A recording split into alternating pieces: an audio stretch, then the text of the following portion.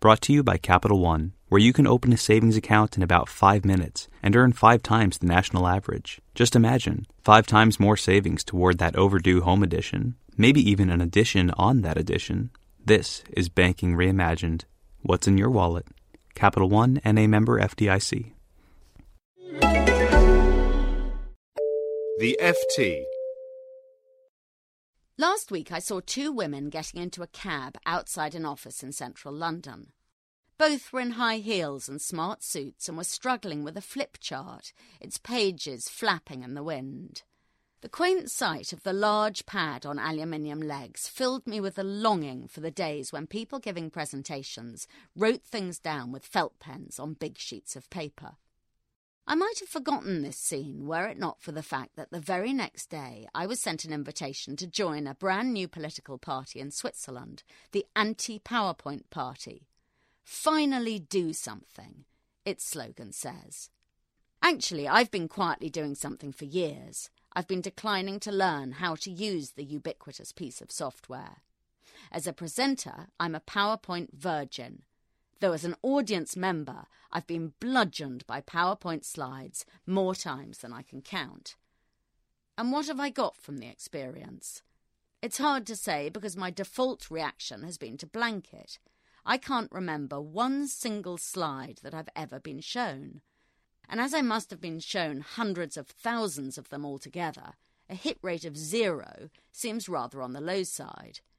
This doesn't mean I've never sat through a good PowerPoint presentation, but when I have, it's been because the person speaking managed to get a message across despite the distracting visual clamour going on behind them. The Anti-PowerPoint Party has attempted to calculate the economic damage of gawping at all these slides and has concluded that Europe wastes €110 billion a year from people sitting through dull presentations. I suspect the true figure is even worse, as this ignores the secondary effects. PowerPoint must be the least enjoyable way of wasting time there is. A heavy slideshow can leave one feeling grumpy and passive and in no frame of mind for proper work. Worse, it lowers the quality of discussion and leads to bad decisions. PowerPoint performs the miracle of making things simultaneously too simple and too complicated. It reduces subtle ideas to bullet points, while it encourages you to pad out a presentation with irrelevant data, because cutting and pasting is far too easy. The APPP is hoping to fight PowerPoint through peaceful means. It wants lots of journalists to write articles just like this one. Even if lots do, I hold out little hope of success. The seminal, devastating article on the subject, PowerPoint is Evil, was written by Edward Tufte in 2003 and published in Wired. And what's happened since then? Nothing, except that PowerPoint has gone on getting bigger. Rereading that article, I think Tufte was a bit soft on his target. He said PowerPoint presentations were like a school play, very loud, very slow, and very simple. In fact, they're far worse than that. School plays tend to be amateurishly charming, and there's generally someone on the stage who you love.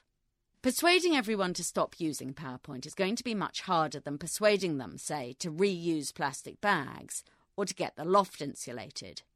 People cling to it for 3 powerful reasons. First, because everyone else does. Second, because it's much easier than writing a proper speech, where you have to think carefully about what you're saying ahead of time. Third, and most important, PowerPoint assuages speakers' nerves. Standing in a room with low lights, dumbly following prompts on a screen, is not all that frightening. To have any chance of success, the APPP needs a terrorist faction, which would advocate cutting the wire in the middle of the table that connects the laptop to the projector. Or it could help people tamper with the slides, inserting at random ones that say, "Here is another dull slide," or showing a picture of people fast asleep. Better still would be to campaign for an outright ban. In a world without the crutch of PowerPoint, presentations will be fewer in number, people will be put off by nerves and the hard slog of preparation, and they'd be shorter. It might even mean that audiences listened. The human voice especially when connected to a brain that's done some thinking and a body that has done some rehearsing, can be a wonderful, memorable thing. 10 days ago, I went to a show in London called True Stories Told Live, in which 6 people stood up and held forth without visual aids. The subjects weren't promising. One spoke for 10 minutes about a cup of tea. But I can repeat that story to you now, which is much more than I can do about a PowerPoint presentation I saw the following day about women on boards, about which I can remember only one thing: bone-crushing tedium. For more downloads, go to ft.com/podcasts. Capital One has a fresh take on banking. Now you can open a new savings account in about 5 minutes and earn 5 times the national average. Banking with Capital One means 5 times the savings toward your dream honeymoon, or 5 times the savings toward your family's ultimate vacation, even 5 times the savings toward just feeling good about saving. It's time to make your savings goals come true. This is Banking Reimagined. What's in your wallet?